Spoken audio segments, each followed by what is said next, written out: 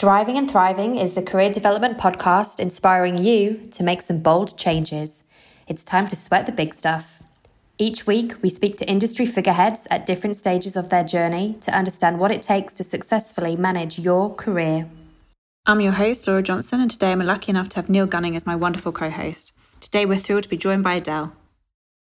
Okay, to get us started, Adele, can you tell us a little bit about your career background and your current role? Sure. So my career background is quite eclectic in some ways, but to me, there's been a clear thread to it. So I did a law degree and then a postgraduate in journalism. And I started out in a very small fledgling career in journalism, but quickly ended up in recruiting. And for me, the thread that pulls it all together is it's having an inquisitive mind and a love of people and wanting to tell people stories. So I think as most people do, I did slightly fall into recruitment. I started off working for a charity that supported the long-term unemployed and those with physical and mental difficulties, getting them back into employment. And that was really rewarding, but exceptionally hard. And then if I'm super honest, somebody just pointed out to me that I could become a headhunter and get paid quite a lot more money than I was and have quite an easier client group to work with as well.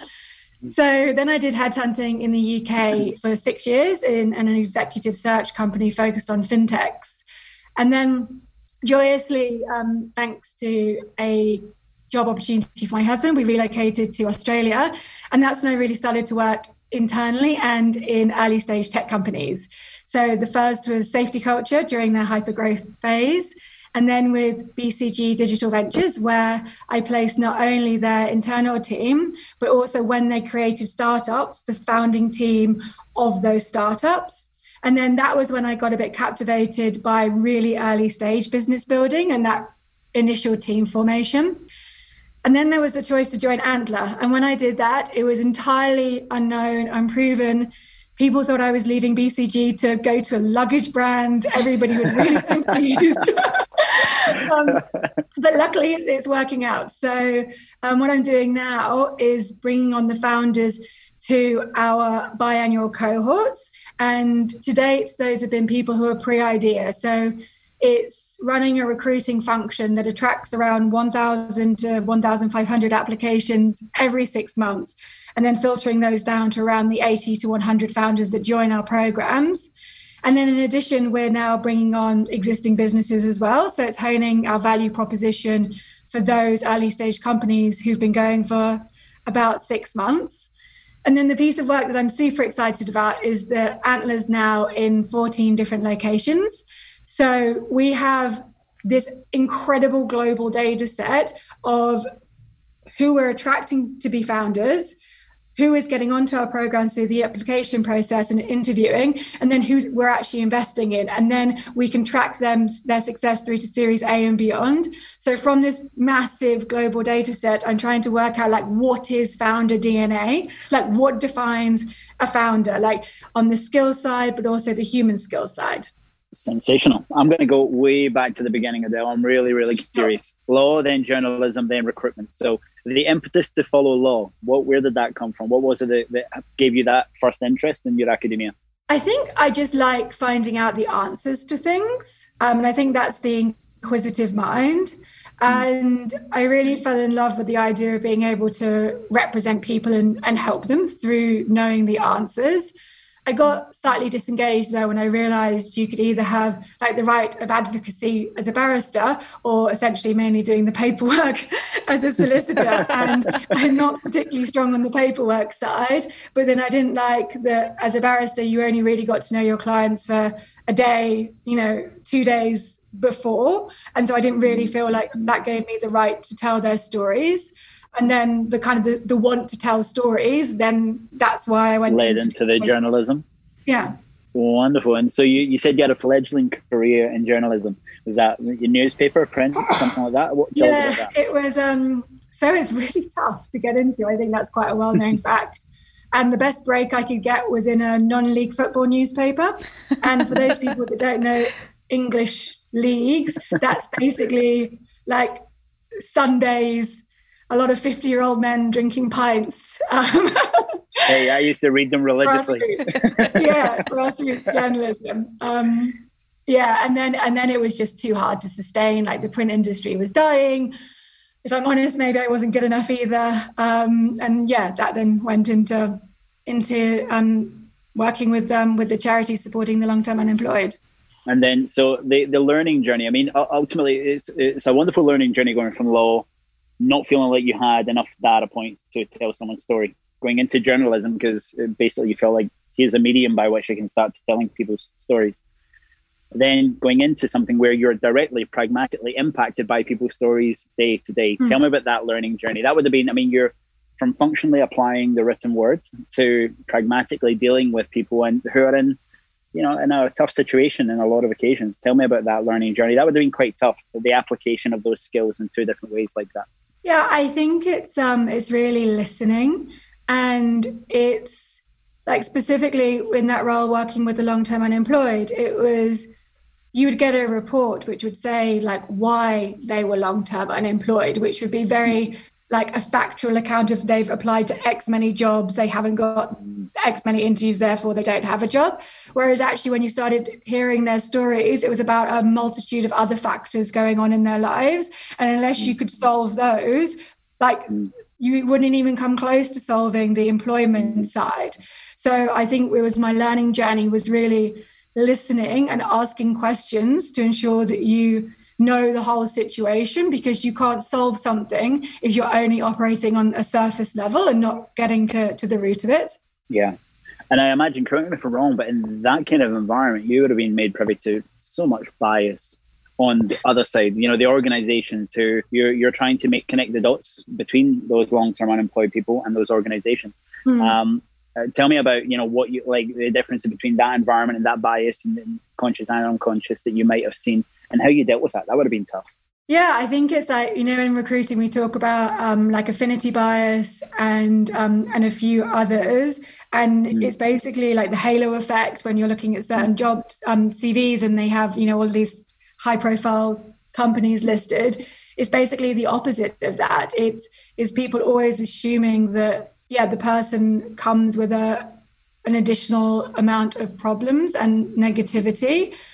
The way that we then could deal with it at the time was incentivizing through government subsidies. It was the simplest way to articulate why they should support these individuals. But it wasn't really solving the problem. It was like, oh, well, I'll take them then because I'm getting a kickback, so then they're cheaper labor for me.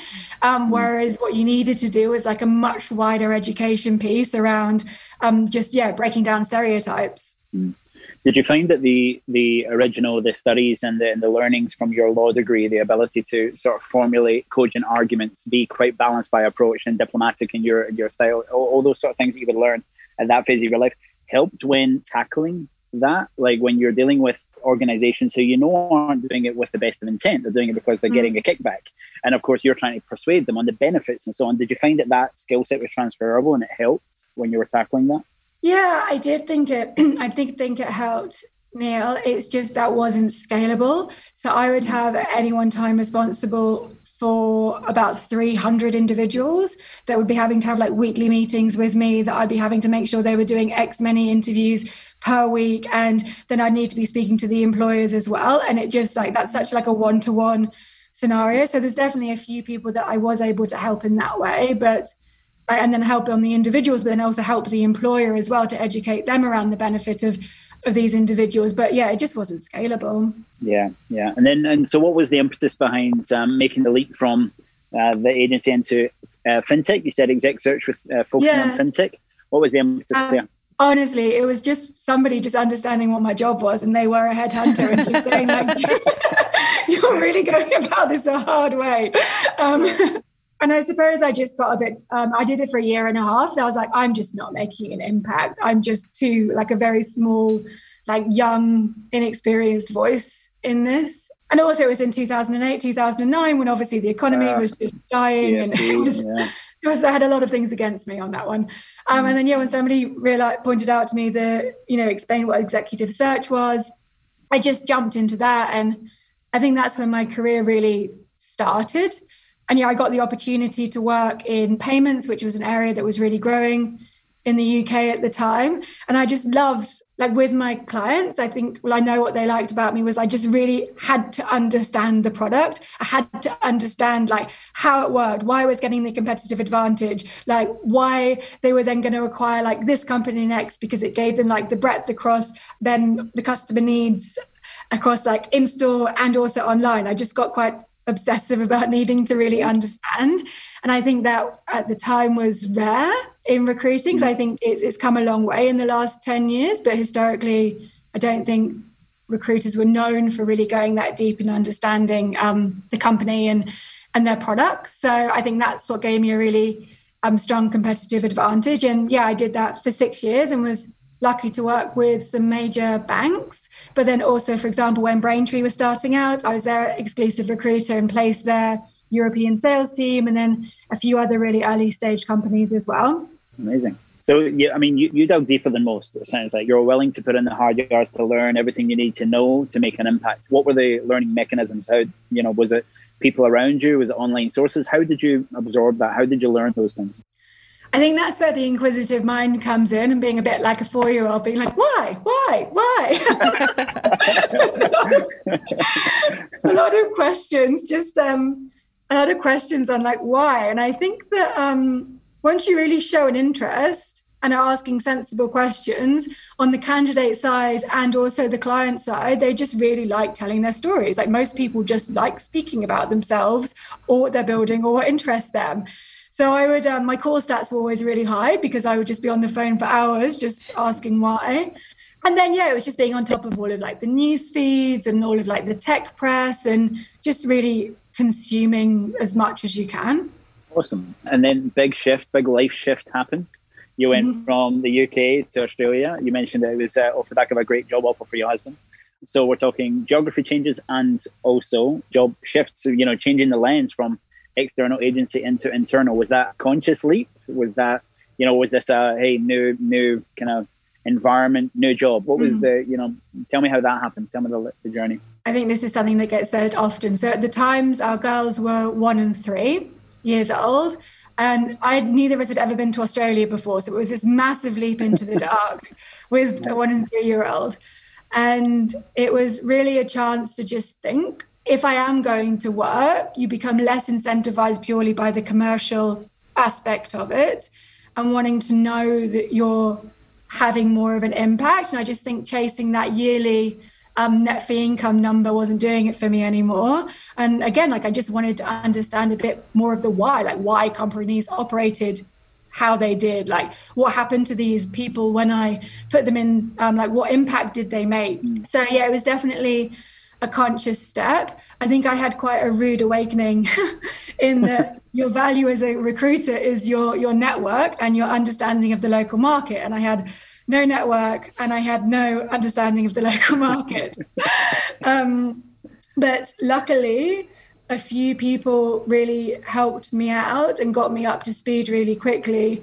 And I got interviews at Canva and Atlassian. And I think just once you're, especially in the Sydney market, in that kind of small community, then people start saying good things about you. And then the opportunity at Safety Culture arrived when Nick was setting up the team there, which I jumped at. So yeah, it was definitely a conscious decision and one that I'm really thankful that I made.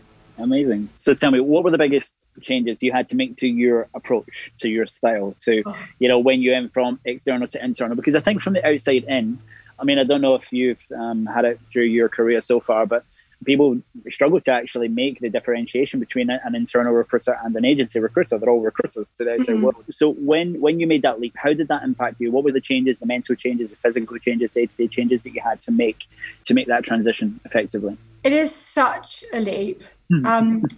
Your priorities shift. So you're no longer chasing the number, which is mainly what I mean, especially when I was doing agency work. I know it's changed slightly, or maybe it was the environment that I was in. It was incredibly metrics focused and all leading back to net fee income. My manager at the time, he would sit next to me. This was when I was agency side. And he would say, Adele has not been on the phone for 5 minutes. Adele has not been on the phone for 5 minutes and 20 seconds.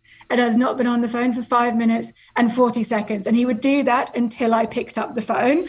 It was just such an intensive, like KPI driven environment. And then going internally, like, it's not about that anymore. It's like, well, what are the needs of the business? You need to understand what the needs of the business are. You need to, in my mind, become a lot more structured and long-term in your thinking. And you need to take on this entirely new thinking of, like, how does this hire impact the team, the business? How do we measure them in terms of how long they stay and the impact that they have? And then how do we feed that back into recruiting? Like, it's just such a more strategic and long-term approach than most of the time it is agency side. And you just get, I think what I loved about it is that you really get to understand one company in a lot of depth, and then just, see how the hires that you make, what that means for them as individuals, and then the team that they're in, and then the company as a whole. And then you can get quite a lot structured around, like, organizational planning. Like, if you want to, you can get into HR as well. Like, HR is not my forte, but it does open up doors like that as well.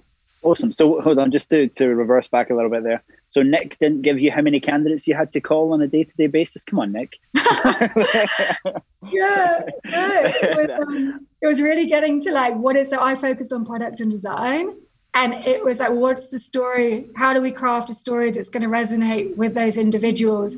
How do we compete against, like, at the time it was like Airtask, Canva, and a few other companies. And we don't want to be competing on, like, the benefits package and the perks. We want to be competing on actually, like, the company's mission. So how do you, like, what's your employer value proposition? Like, how do you really speak to these individuals? So it was a lot more of that strategic work. It was the move away from transactional dollars, ringing a bell whenever you get a fee. And it was a move away from that to thinking longer term, entrenching yourself into the business, and thinking, like you say, strategically longer term.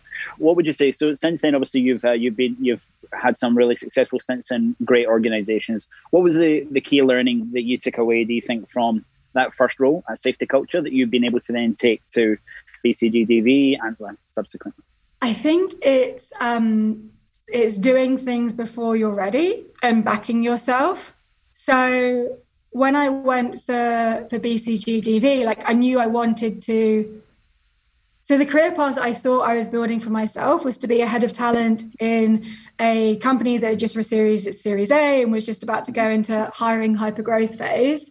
And so I was really conscious that I'd never hired engineers. And that's obviously a key component of that, knowing how to attract the best engineers. So that was the opportunity that arose at DV, but I had never done it before. But I just backed myself to go for it and be able to do it. And then at Antler, there's absolutely no way I'd really operated in the VC space and been able to build a recruitment engine that would attract 2,000 candidates, to be able to bring in like 200 founders per year, and then to be doing existing businesses, and then everything that stemmed on from there. But yeah, I think what that experience at Safety Culture taught me was understand what your key skills are, how they're applicable, and then back yourself to work out the rest as you go. And also what I'd add into that is surround yourself by smart people. The team at Safety Culture were like, the talent team was super smart and capable. And then obviously like at BCG and then Antler, that's followed as well. And just, if you can do that, you pick up so much from just working in that environment around those individuals as well, organically. So I love the fact, I mean, you called out there something you hadn't done before, and you basically just know, okay, I'm going to have to thrust myself into it. The hiring of engineers, you focused on product and design at Safety Culture. Tell us about the learnings when you moved into this heavily probably engineering driven culture where you know that you're going to be building out lots of different organizations. How did that change your focus? How did that change how you go about doing what you do? Then to gain credibility with engineers, you have to understand the technology, like learn the languages, learn the frameworks, learn what's current, learn what's outdated, learn why as well, like why you would use certain ones in certain environments. And that's how you gain respect in that area. And also adapt your style. So I know that I can be like quite energized and quite loud and quite passionate. And that's awesome in some environments, but that's not necessarily how you should initiate conversations with all individuals. So I learned to also adapt my style and And rather than going in on like, this is so exciting because it's like, hey, like, what are you currently working with? Tell me about that. Why does that interest you? And like, oh, well, this is how it will apply in this context. So yeah, those are the main two things. But certainly like with engineers, my first point is like learn what they do, learn why it's important, and learn what would interest them in a next move, and gaining the respect of the actual engineers within an organization. They will then help you so much more when it comes to doing interviews, when it comes to do code tests. Like it's on you to learn like why that code test was scored in that way. And then you can just feed that back in and become a better recruiter. Okay, and I'm going to just keep going to the next one. So what was the key learning from Antler then? So, you went into safety culture. That was the line in the sand where your entire lens shifted from transactional to strategic. You then thought, right, okay, engineering and technical, that's going to be the next leap. Into Antler, we're talking something that isn't your founder cohort. It's not deeply rooted in a functional capability. It's a type of person. I mean, tell me how that then shifted your lens again, and what some of the key learnings and growth opportunities have been since you joined Antler. So I thought when I was recruiting for BCG Digital Ventures that was like the top tier. Like those were like the creme de la creme, like the highest caliber of individuals that I could be speaking with. And then going to Antler, I then got to see this other additional level of people. And they are that because they are not motivated by money. They're not motivated by money, job titles, perks in any way. They're motivated by this intrinsic belief that they can change the world and they have the skills to do that. And when you start speaking to that group of people all day, every day, it is just like absolutely fascinating and incredibly fulfilling.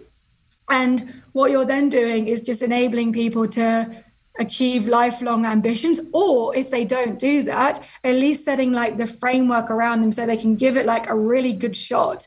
And that's what I love about Antler, is just speaking to people who are just motivated by like literally an intrinsic belief that they can change the world and have the skills to do it.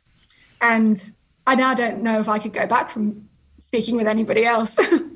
I love it. That's very cool. And then look, at the end of the day, like you say, you are enabling that. It's and I mean, is there key things that you look for? I mean, again, one founder could be deeply, deeply technical from an engineering perspective. Another founder could be very spiritual. Another founder could be, it's not something that is as black and white as functional capability. What do you look for? What do you think is the recipe for entrepreneurial capability, the ability to actually go and change the world? So what we do now is we interview like 50-50 on skills, and in like hard skills, and then the other 50% is on like human skills and motivations. And with the 50 that's on hard skills, it's like you have to have the skills relevant to early stage business building. So you have to either be able to put the business model behind something, or the go-to-market strategy, or you have to be the engineer who can build from scratch and architect systems from scratch, or you need to come with an idea that stems from deep, unique insight, or let's say university IP. But then equal to that is the factors that we've identified are intelligence. And how we define intelligence is having the ability to creatively problem solve. So a company is not stable until it gets to Series A. Like that can take 2 to 4 years. And so for a founder to get to that point, they have to be continuously solving problems, and the company will change many times until they reach that. So that's like intelligence, not that would show up on necessarily an aptitude test. It's intelligence as in like, I can continuously creatively solve this problem. And then the second part is like a relentless cadence of execution. So it's like you just have to be able to push out a lot of high quality work. And then in some ways, like that's a McKinsey consultant or someone who's been to INSEAD. And to be honest with you, we've had like really 50-50 experiences with those individuals, because some of them can translate that relentless cadence of execution from like recommendations to actual output, and other ones just still get a bit stuck in the analysis and the research phase. But if you can move into that actual like meaningful output of like test and learn, then it's incredible. And then the third is just being comfortable with risk and comfortable with like an ever-changing environment where there's continuous failure and you're not going to know all of the answers, but you just have to keep moving forwards. I think you don't know any of the answers, just to jump in there. If you're okay with not knowing what you're doing on a day-to-day basis, then like it's cool. But I think going back to your point though earlier when you said about being surrounded by great individuals, I think that for me is a big benefit of Antler, because like you say, when like you get so energized by interviewing those people, but then when you put those people together, even if your idea isn't then or isn't going to happen now, you've got these great amazing people that whenever it is the right time, you've got that network ready to go and you've already got that energy, and like you do really like you just feed off each other's energy in that kind of situation.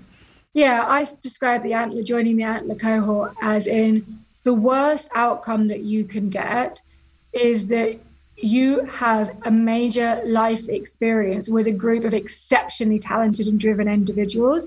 So I liken it to whenever you have like an extreme point in your life where you're trying really hard to achieve something. So let's say that's having a baby or going to university, that group around you often become like lifelong friends and door openers for you. So really the worst outcome that you can have is what you just described, Laura, is where you get to form relationships with like around you 80 individuals who are all going through this momentous life occasion, like really striving to build a business, and that will form like lifelong connections. And if you haven't got it right at this point, like just keep trying and hopefully it will happen for you in the future, and this group of individuals will enable you. You've gone through a sensational learning journey, Adele, from law, journalism, different types of recruitment, and then recruitment in what looks like very different ways. What do you know now that if you could go back to when you just came out of your law degree, what do you know now that you would give yourself of then as advice? What would you tell yourself, way back when you were in between law and journalism? I'm really frustrated that this is something that I still do to myself, is put barriers that are not there on top of you. So I had thought about going agency side when I was back in the UK, but I was like, but I don't have experience of doing that. Like I don't have any HR skills. Like it's not needed. I still don't have any HR skills really. And then also going into I suppose I tried to solve it for myself, but like I had this, like I can't become a head of talent without having hired engineers. And like then I took action to solve that. But also like coming into VC, like I still put this like ceiling upon myself as in like, but I haven't come from a finance background. Can I take on this part of the business? And like, yes, I can, because the value that is understanding the value that you're then giving. So I wish what I tell my younger self is to not put barriers there that don't exist, but I will call myself out on it because I know I still do that with myself occasionally.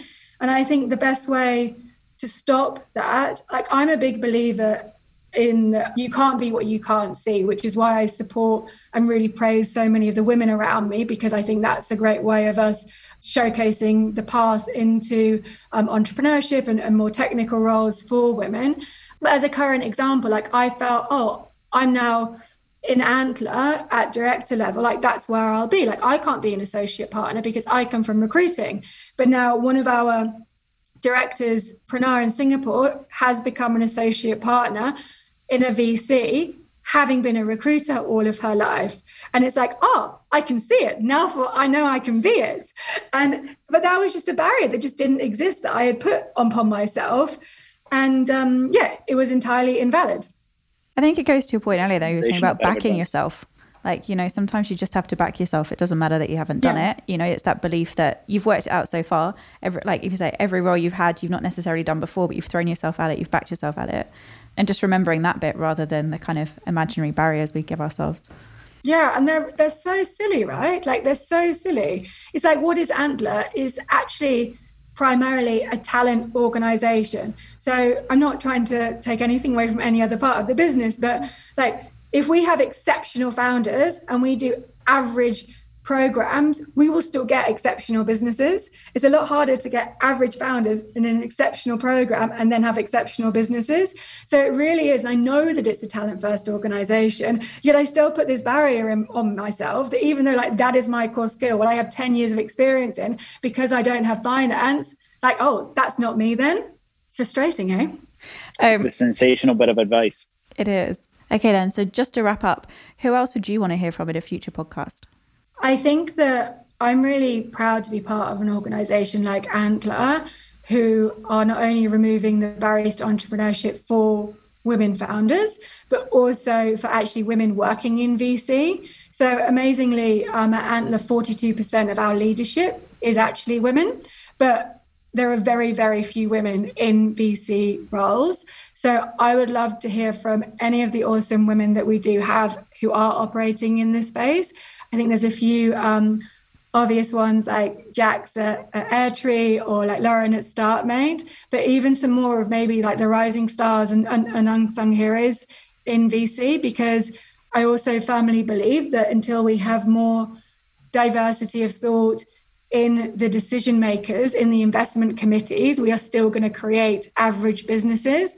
Like what VC is built on is the power law, which means that we have to find the outliers. Like we have to find the people who like are going after like markets that we don't even know exist yet, who are solving the problems that are very future thinking. And to do that, we need a real diversity of thought on investment committees. So that's why I think it's important that we raise the profile of women in VC, but also people from all walks of life. And today, frustratingly, it is still quite a male-dominated finance background focused environment. That's awesome. Thank you. And thank you for this morning. It's been great. Want to know more about how to get ahead? Be sure to check out striving.io for career development tools and mentorships to guide you through.